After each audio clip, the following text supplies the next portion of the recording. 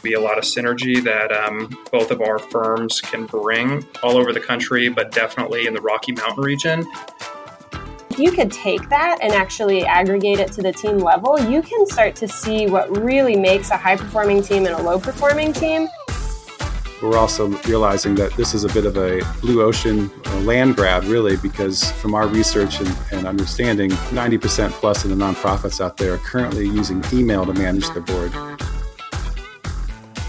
All right. Hello, and welcome to episode 58 of Powder Keg Igniting Startups podcast. I'm your host, Matt Hunkler, and today we are talking with four amazing guests from all over the country. Our first guests are from Denver, Colorado, and the entire Front Range area, although they are investors who invest in everywhere in the middle of the country. And then I have two founder guests. First founder is Kirsten Moorfield, the co-founder of Cloverleaf, an awesome Cincinnati-based startup that is growing like crazy. And then finally, founder out of Indianapolis, Indiana, Jeb Banner, the founder and CEO of Boardable. I'm really excited to have everyone here on the show today. And as usual, we'll start our conversation with our first guests and talk a little bit about their story of how they got to where they are and a little bit of what their investment thesis is. Those guests are John Francis, founding partner, and Clay Gordon, managing partner of Stout Street Capital. And the thing I like about Stout Street, other than the fact that they're an investor in Powder Keg, is that they're really passionate about helping founders. And they're driven by this sort of extensive data analysis, market analysis, and due diligence, like any good VC. But they're really focused on these early stage tech companies in the middle of the country, especially sort of that Rocky Mountain region.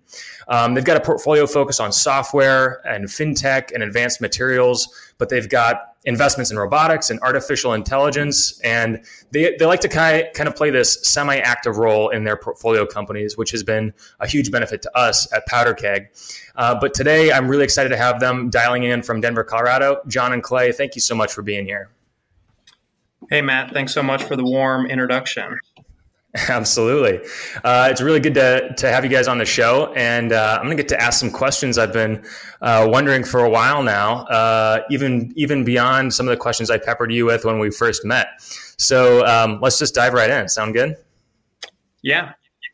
Before we dive into Stout Street in particular, maybe could you each give us a little bit of your own personal background? Clay, how did you get into venture capital? Yeah, sure. So I went to school here at University of Colorado, and then was kind of looking to kind of expand my reach, and I really wanted to move just to kind of get more exposed to the entire U.S. And so I moved to Washington, D.C., where I worked at a nonprofit primarily focused around education of policy. And I stayed with that organization for about 3 years, and my primary role was as a fundraiser. And building skills around fundraising is kind of where I saw my value add moving forward. Cool. And 3 years spent in DC and in North Carolina, which was one of my territories. I knew that I wanted to move back to Colorado with the wonderful economy that it had, and it just kind of made sense with family here and job opportunities. And then I moved back and started working at a larger portfolio company based here in Colorado, which John was working for. And I will stop there and kind of let John give his background. Yeah, John, how did you, and can you give us a little context of like what you were doing when you first met Clay? So, yeah, I just moved to Denver when I met Clay. And before that, I was working at boutique shop which did algorithmic trading for oil and gas. So it's just a completely different background. But what kind of drove me to Denver was the opportunities, especially in the early stage, and also the startup scene here, right? So it was growing, and it's in the middle of the country. It's accessible to every single part. I mean, it's right in the middle, and you could literally go any place with a 2-hour flight, right? So it's right in the middle, and that kind of helped me kind of make that move, justify that move to Denver. And once I was here,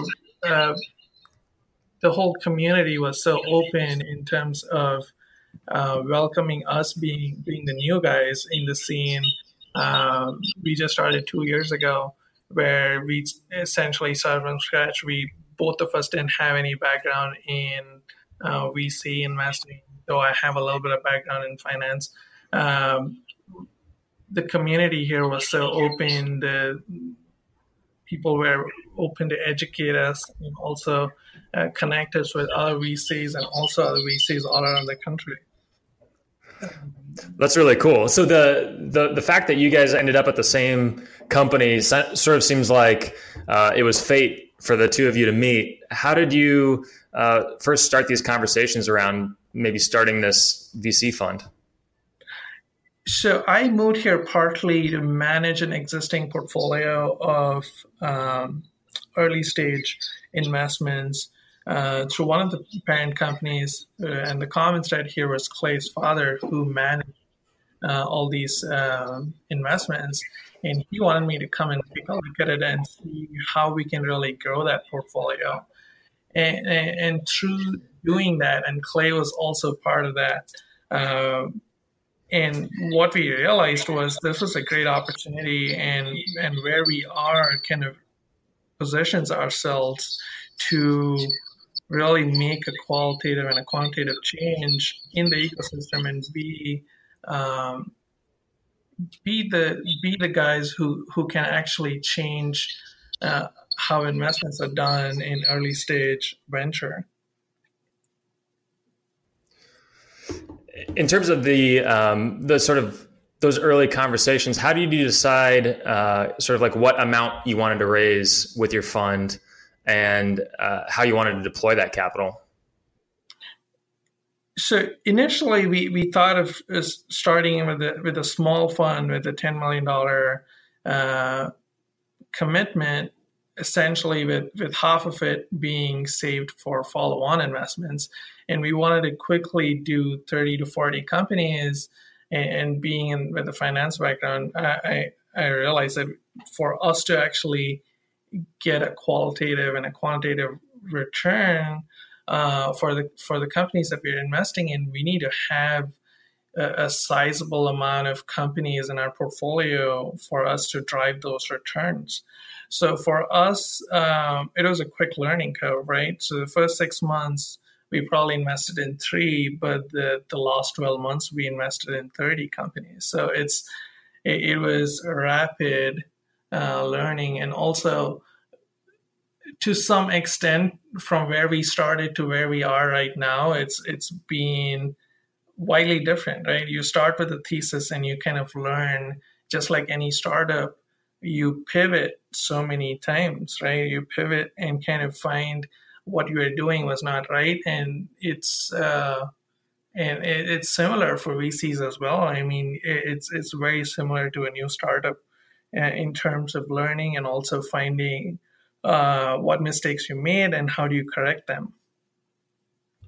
What were some of the mistakes that you feel like you made early on and were able to correct and learn from? So this is very similar to what VCs think, is like not every business is venture backable, right? So that was one of the few mistakes. The early mistakes that we made was essentially investing in people that we know. And that's not always a smart idea. I feel like investing in people, yes, it makes a lot of sense, and so there's a bias when you know them, right?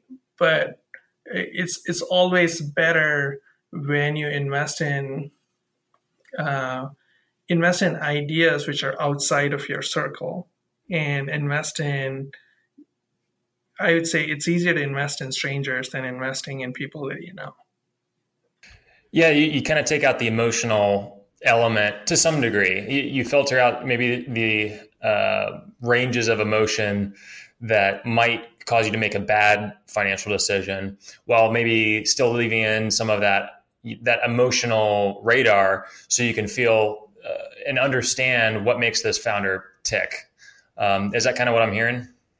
Yes, absolutely. And yeah, that's probably one of the mistakes that we did. The other ones probably like the diligence period. So for the stage of investments that we make, what we realized was the diligence period required for companies in this stage should be relatively short. So when we started off, we probably had diligence, companies were in diligence for like 2 to 3 months. And that's not realistic, right? And a lot of VCs are still stuck in that mold. And we wanted to go in and kind of change that and have a decision in like 1 to 2 weeks.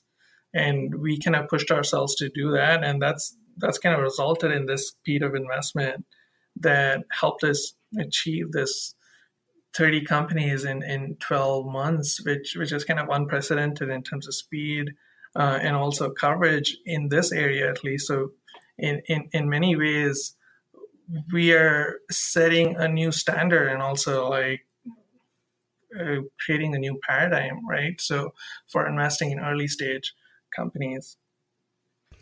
I love it. And I think getting more capital out there gives you more chances, obviously, for that home run success, that portfolio diversification. And, I mentioned a little bit of the thesis there, but you're in a lot of different things, from robotics to AI to a lot of different things like platforms and marketplaces like PowderKeg. Hey, Matt, we just wanted to touch base to see if you got that last answer. Yes, we did. Sure. All right. So, John and Clay, in terms of where you are right now, you've got 30 investments that you've made in the last 12 months. What is next for Stout Street? We are just kicking off fundraising for our second fund. We would like to raise $20 million to dive deeper into the ecosystem. Our goal over the next 3 years is to be into 100 portfolio companies to give us a critical mass that would allow for this cross-selling and synergy between our portfolio companies that I feel like would be a really big value add for not only our portfolio companies, our investors, but potentially corporate partners that would see us as a platform to innovate for their larger companies. And so we really want to be strategic as we invest not only in the Rocky Mountain region, all over the country, but really build the right partnerships to drive that. And I feel like PowderKeg is definitely the best example. I mean, you guys definitely specialize in community, not only with investors, startups, corporate partners, but also mentors, which is, a viable part of the ecosystem. And so, we're extremely excited about the partnership with PowderKeg, as that's really your specialty, and really feel like there's going to be a lot of synergy that both of our firms can bring all over the country, but definitely in the Rocky Mountain region. And we are hoping, again, long-term strategy to be this fast-paced driver for Denver or the Rocky Mountain region. We're really excited about it too, and feel really lucky to have investors that care about, obviously, first and foremost, returns for their LPs, but a close second, the founder health, their portfolio, making sure that they're finding and doing the diligence to find the best companies, regardless of where they're located. So if you're open to it, I would love to dive into a little bit of the founder segment, give an opportunity for you to hear from Jeb at Boardable and hear from Kirsten at Cloverleaf. Let's start with Jeb Banner, based in Indianapolis, Indiana, and his company Boardable. Jeb, are you with us? Yep, sure am. Awesome, man. Could you tell us a little bit about what Boardable is doing right now? Yeah, so Boardable is board management software primarily for nonprofits. 3 of the 4 founders have been founders of nonprofits as well. So it centralizes all of the activity of a board into one cloud-based platform. So it's meeting scheduling, document sharing, tracking RSVPs, attendance, discussions, digital voting.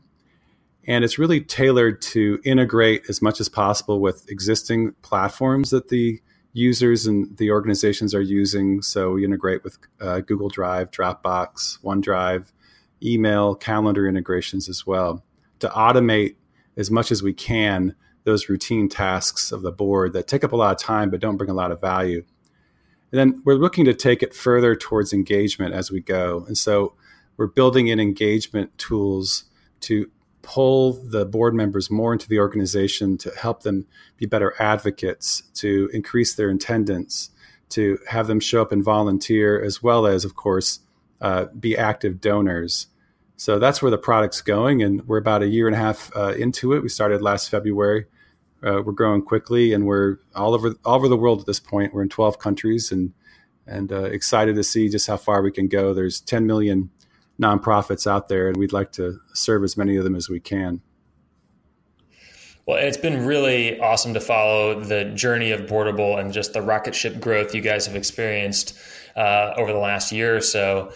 Clay, I know you have, as you shared here on the podcast, have had some experience with fundraising for nonprofits, and I'm sure involved with the board there. Do you have any questions for Jeb and what he's building at Boardable? Yes. John, do you want to take the first question, or do you? Yeah, so you see a lot of these board management softwares. Like, how are you guys differentiating? I saw one of the things you said was engagement. I mean, how do you compete with really big guys like Capterra and guys like that who are doing something similar? In the space, there's a lot of competition on the enterprise level in terms of corporate board management solutions. Most of those solutions out there, like Diligent and BoardEffect, are built with the intent of serving the Inc. 5000, if you will. And the problem set for a corporate board is very different than for a nonprofit board. Engagement's really not as much of a problem. There's monetary reasons for these board members to show up, to pay attention to the board books that get sent out, to be engaged. But with nonprofit boards, you have a different set of pain points and problems. And the solutions out there don't really solve for those problems. So what we've done so far is to build a lot of the foundational pieces that do solve the board management issues that, yes, both corporate and nonprofit boards experience. We've done it more with an eye towards nonprofits. Like, we've built an agenda builder with templates that really accelerates the building of agendas. You have annotation functionality for people to take private notes. And those can be used by either sector. But where we're going is to build into the tool the functionality really around those four things that I mentioned earlier. Incentivizing attendance, encouraging volunteering, so not just so the muscle side of being on a board, advocating, so sharing content, and then also pulling out your wallet and donating. These are four problems. The three of them, at least, are very distinct to nonprofits. So as we go down this path, we're going to differentiate with that. Then the third phase of the product vision is talent. A big problem for a lot of nonprofits is finding the right talent, both on a skills level, but also in terms of diversity and gender. And so we're looking to build functionality into Boardable to allow boards to bring in talent that's interested in serving on their board and build a talent marketplace on a regional basis initially as we roll it out. Okay. So in terms of a market, you're really going after just the nonprofits. Is there like a typical nonprofit that fits your profile? And how do you do the outreach essentially to your potential customers? Yeah, absolutely. So for instance, United Ways are a very typical client for us. And we have a partnership with United Way Worldwide now as a preferred vendor. So we can market to their 1,800 United Way affiliates around the world. There's 50 plus here just in Indiana, for instance. And then you think about all those other nonprofits of a similar size, the YMCAs, the Habitat for Humanities, the Girl Scouts. These are everywhere, and they're all affiliated. And one of our approaches here, we have four legs to our go-to-market strategy. Digital marketing, which is really the main engine. And you mentioned Capterra, which is a great directory and listing for board management solutions. And this is where we get a lot of our leads. We also do a lot of content marketing and other paid social channels. We have partnership networks like the United Way one. Then we have reviral piece, because all these boards are interconnected. And so Boardable travels with board members as they go to different boards. They say, why aren't we using Boardable?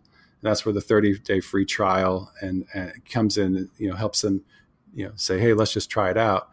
And then the fourth is we do some direct email outreach via partner to targeted prospects. We reach out to about 1,000 unique prospects a month through this partner and through a drip campaign. And then when they engage, we engage with a demo or trial as we move them through the sales process. So currently, what are you guys doing in revenue, and how many nonprofits have signed up for this? Totally optional if you want to pass on some of those questions, considering we'll be publishing this publicly. Yeah, I would be happy to have a conversation off the record on our numbers. I'll share, because I need to keep some of that off the public record right now. But I'm happy to go into more detail. But we're around 200 customers. Got it. Great questions from John and Clay, and I'm sure. In terms of, could you talk a little bit about the capital raise and what do you guys think, and why would you need? What are the use of funds? Sure. So we finished a seed round earlier this year, and so we're in between raises right now. Right now, we are doing a lot of the visioning for what the next raise will look like in terms of its size, whether we potentially do a bridge, sort of a follow-on seed, or whether we go to an A series. So I'm working with our board right now, along with some other people that are more experienced in that zone. So we're looking at something late this year, beginning of next year, beginning to do a raise. But we did a over $1 million seed round earlier this year. And so we've got some capital now to run with, and that we've just been deploying it. Sounds good. So is there any metrics you're looking to hit for doing one of those scenarios, like the bridge or Series A, or any of the inside round, or Yes, I think that Matt he's trying to jump in. I'm not sure if you heard him there, but just real quick, we're looking at getting to 1 million ARR as fast as we can. We're also looking to get to cash flow break even, or at least get inside of it, which we think we can do here in the next 6 to 9 months.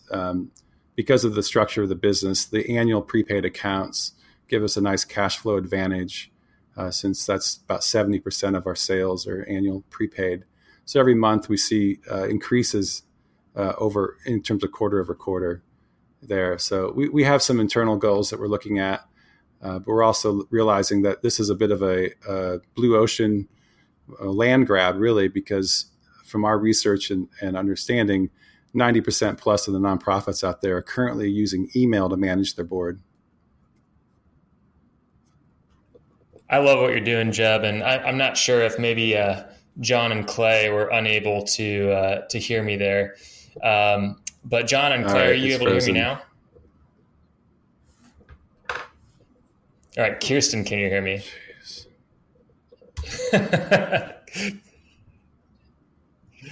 Me too. Hopefully he'll come back on.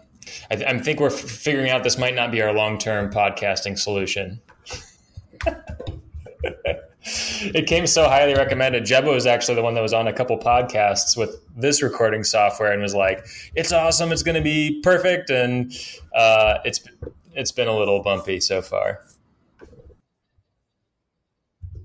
Yeah, that might be it. Trying to get 4 different cities on one call.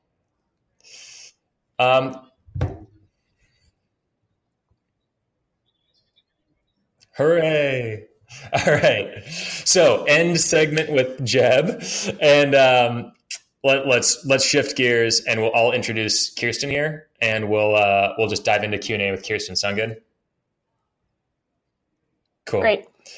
Awesome to hear what Jeb is building with Boardable, and I'm sure he'll have some questions for John and Clay here in just a second. But first, I would love to hear from Kirsten Moorfield, co-founder of Cloverleaf, based in Cincinnati. Kirsten, can you give us the quick flyover of what you're doing with Cloverleaf?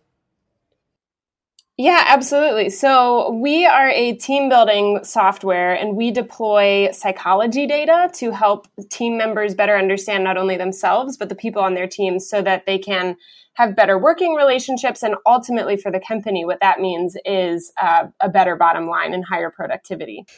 In terms of your sort of unique approach and how you got to this market opportunity, can you give us a little bit of background of how you got there? Yes, absolutely. So my background is really in working with project teams. And Matt, I know you are highly entertained by the fact that my first job out of college was marketing for a dog sledding company, but that was a long time ago. It's a fun fact. And then I moved on. I stayed in the marketing world, and I actually went more into the business and operations side of marketing, managing project teams that were doing pretty large projects for Intel and Cisco and IBM. And really, it was there that I kind of saw what makes a really high performing team, some really low performing teams, and really just a lot of projects going over timeline and over budget. And the company that I worked in had a really awesome company culture, and everybody loved coming to work, even though work was often really hard.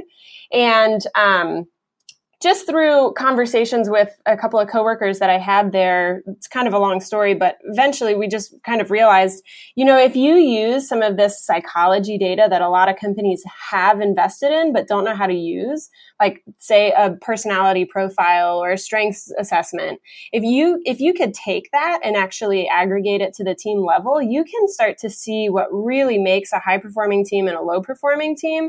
And it's not necessarily that there's a perfect team profile. It's more just being able to help people understand their own strengths and weaknesses, and the same thing about their coworkers can turn conflict into productivity. And not only that, it just creates a much more enjoyable workspace, lower turnover, higher engagement, all of those things that a lot of companies are trying to crack the code on right now. I love it. Questions from John and Clay there in Denver?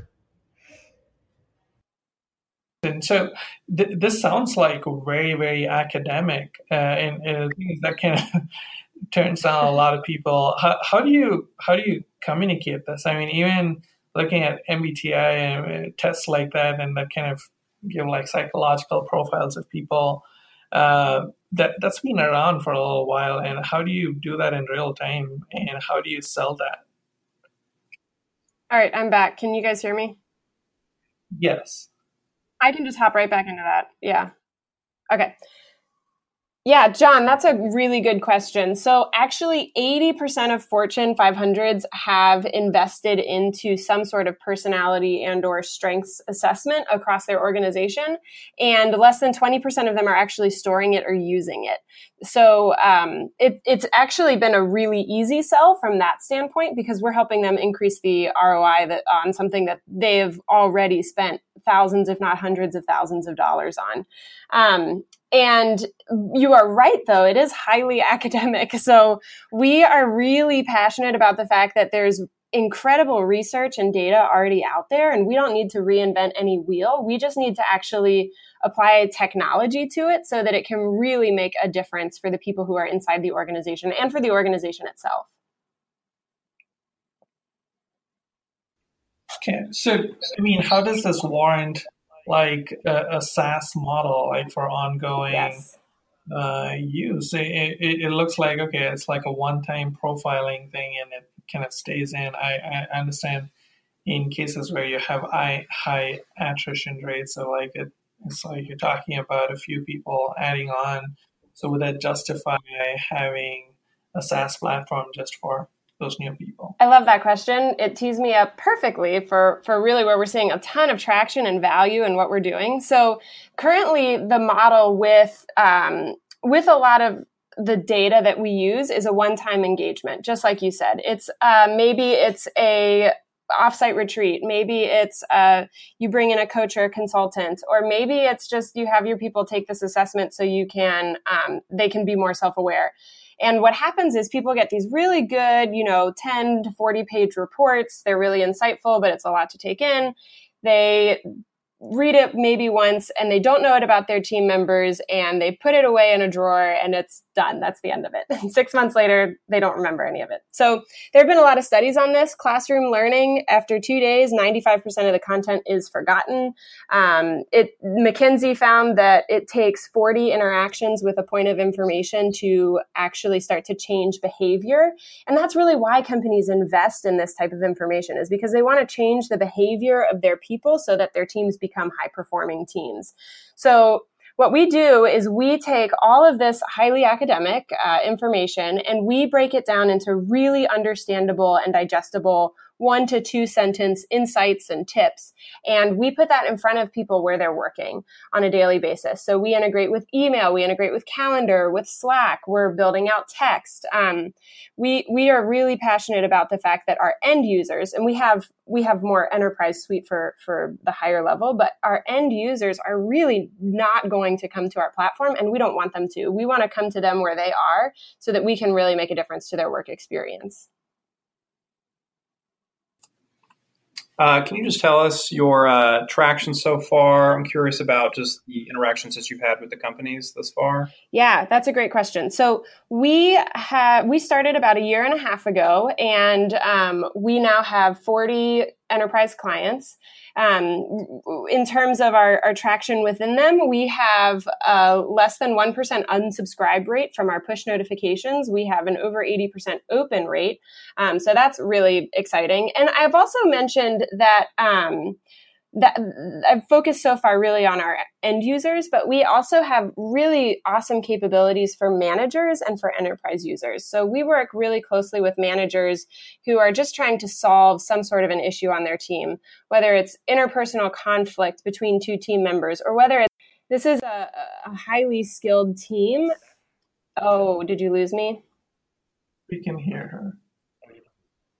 We did, and then I think she fell off. Kirsten, I don't know if you're still there, but we got all that. Okay, good. I don't remember where I left off. So we also have a lot of capability for managers and for... Yeah. Okay, so we focus a lot on the end user, but we also have Kirsten, I think we may have lost you. Are you back, Kirsten? Oh, you can hear her. Okay.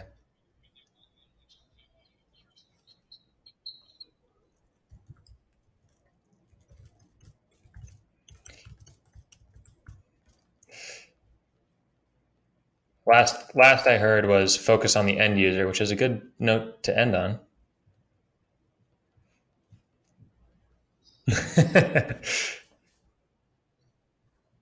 Well, let's save a little bit of time if we want to dive back into the product as Kirsten refreshes. Maybe we could start with some question and Q&A for John and Clay. Jeb, do you have any questions as you were listening to kind of John and Clay's background? Any questions for them and what they're doing there at Stout Street in Denver?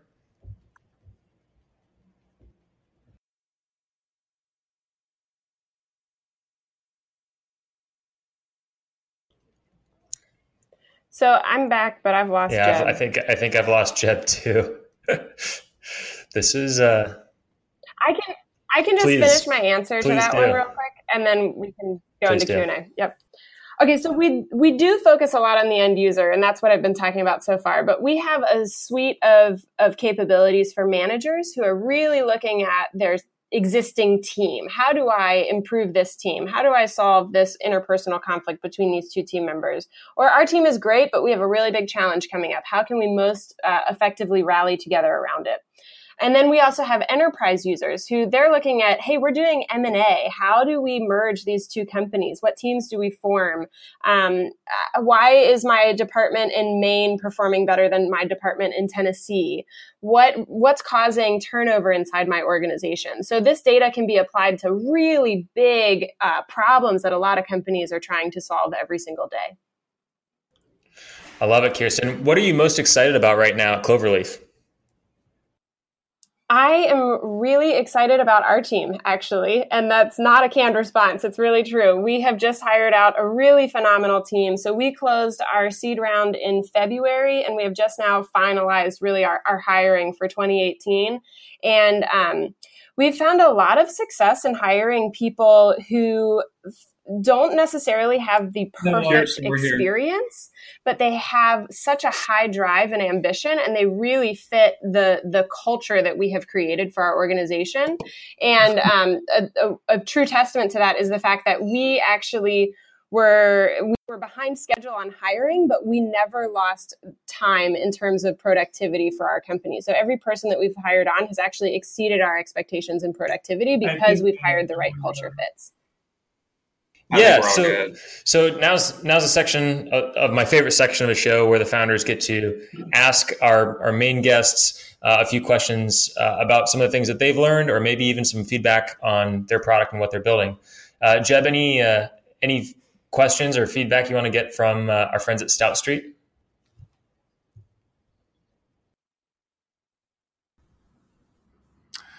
My question was more around their involvement post investment, what that looks like, what kind of role they take, what kind of value they bring.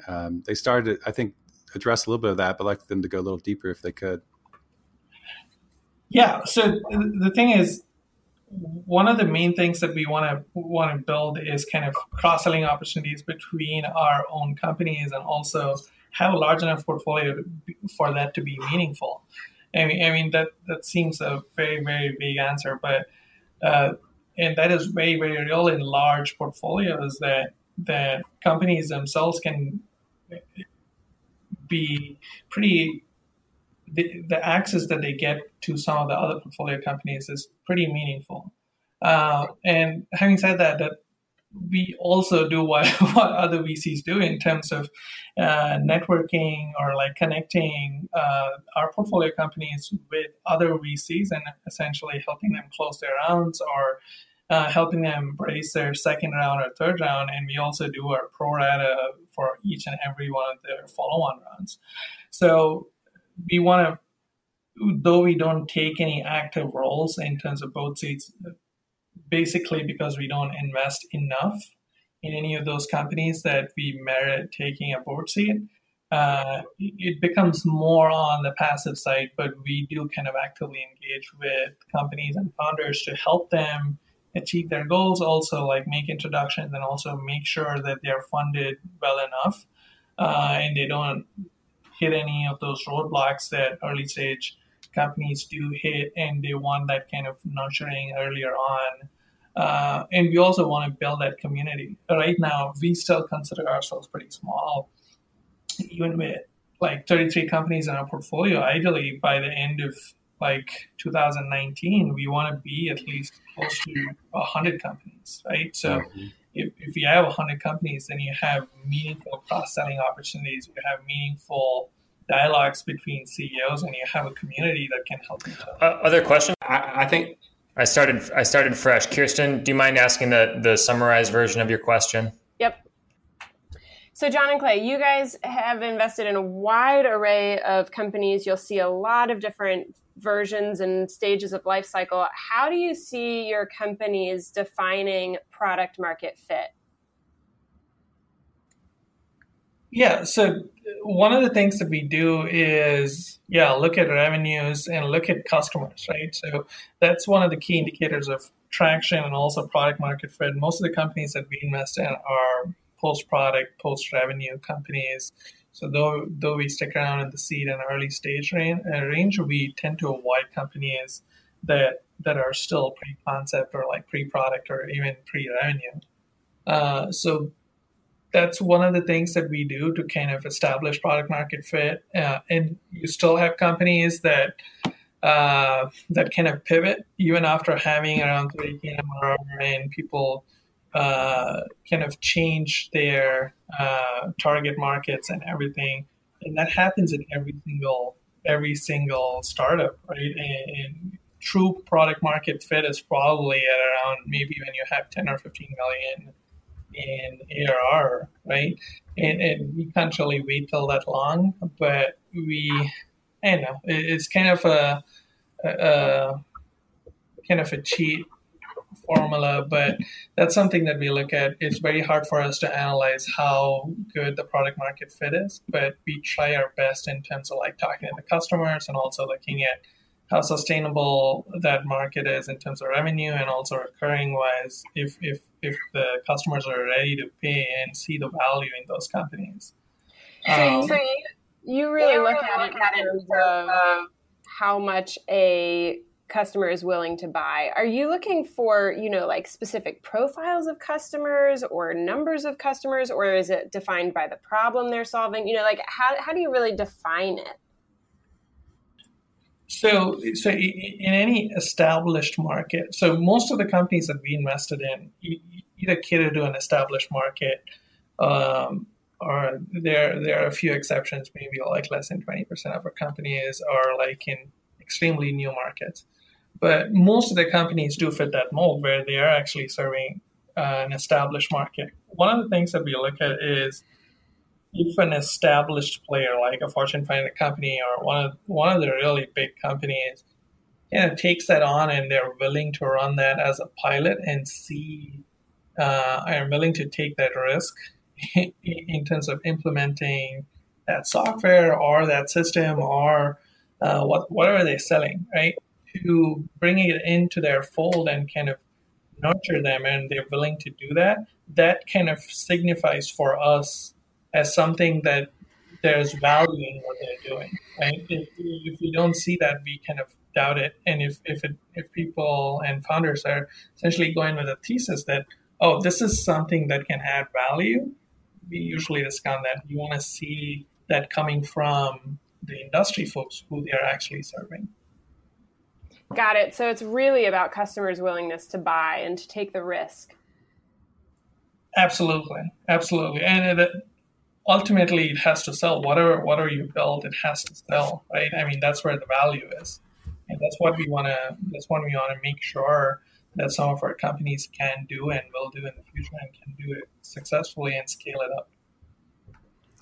I've really enjoyed these questions and the answers and just the conversation that we have going. And I know we've had a few technical difficulties. So what I want to do is maybe close with a little bit of info from each of you. And what I'd love for you to share is maybe what you like about your local community, your local tech community, and that startup environment where you are, because we have 4 great guests from 3 different locations. And I was wondering if, Kirsten, maybe you could kick us off by telling us a little bit about what you love about Cincinnati and that environment for starting up.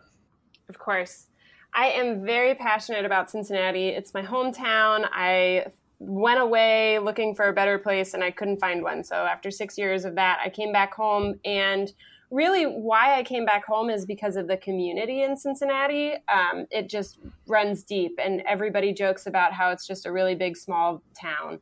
And I've found that to be really true in the startup world as well. So there are people here who are willing to give a lot of time and advice and just tell their stories and be really honest and vulnerable about the hard lessons learned, which helps all of us go leaps and bounds farther, that we don't have to make the same mistakes. We can just learn a lot from each other. So that's really what I love about Cincinnati, is how much the community is really involved and dedicated to helping each other. That's awesome. I love the vibe in Cincinnati right now. There are so many great accelerator programs. Obviously, Centrifuge is a huge piece of that ecosystem there. And then you have a lot of really great big companies like Kroger and P&G or Procter & Gamble that are doing their own innovative things at a corporate level. So appreciate you sharing. Jeb, I'm going to kick it over to you. What do you like about the startup and tech environment here in Indianapolis? I think that it's a really good blend of a helpful community. People are not looking to cut each other down. They're looking to help each other up. A pretty good amount of capital, especially for on the startup side. I think we're missing some of that middle capital for scale up, but still a really good startup capital available. And a really nice talent pool with the acquisition of ExactTarget, with the university systems. We've got a really good pool of talent here. So hiring good people is possible here without paying West Coast or East Coast salaries.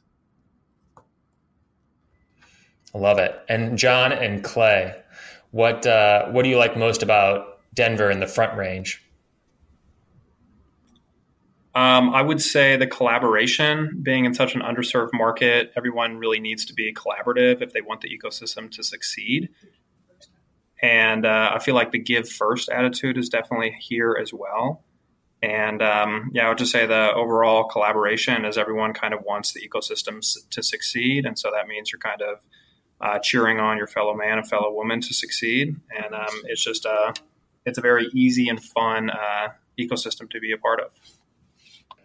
Well, I hope that Kirsten, Jeb, and I can come down and visit you in Denver soon. I hope you'll get up here to the Midwest again soon. Thank you, all four of you, for sharing your knowledge on this episode of Powder Keg Igniting Startups.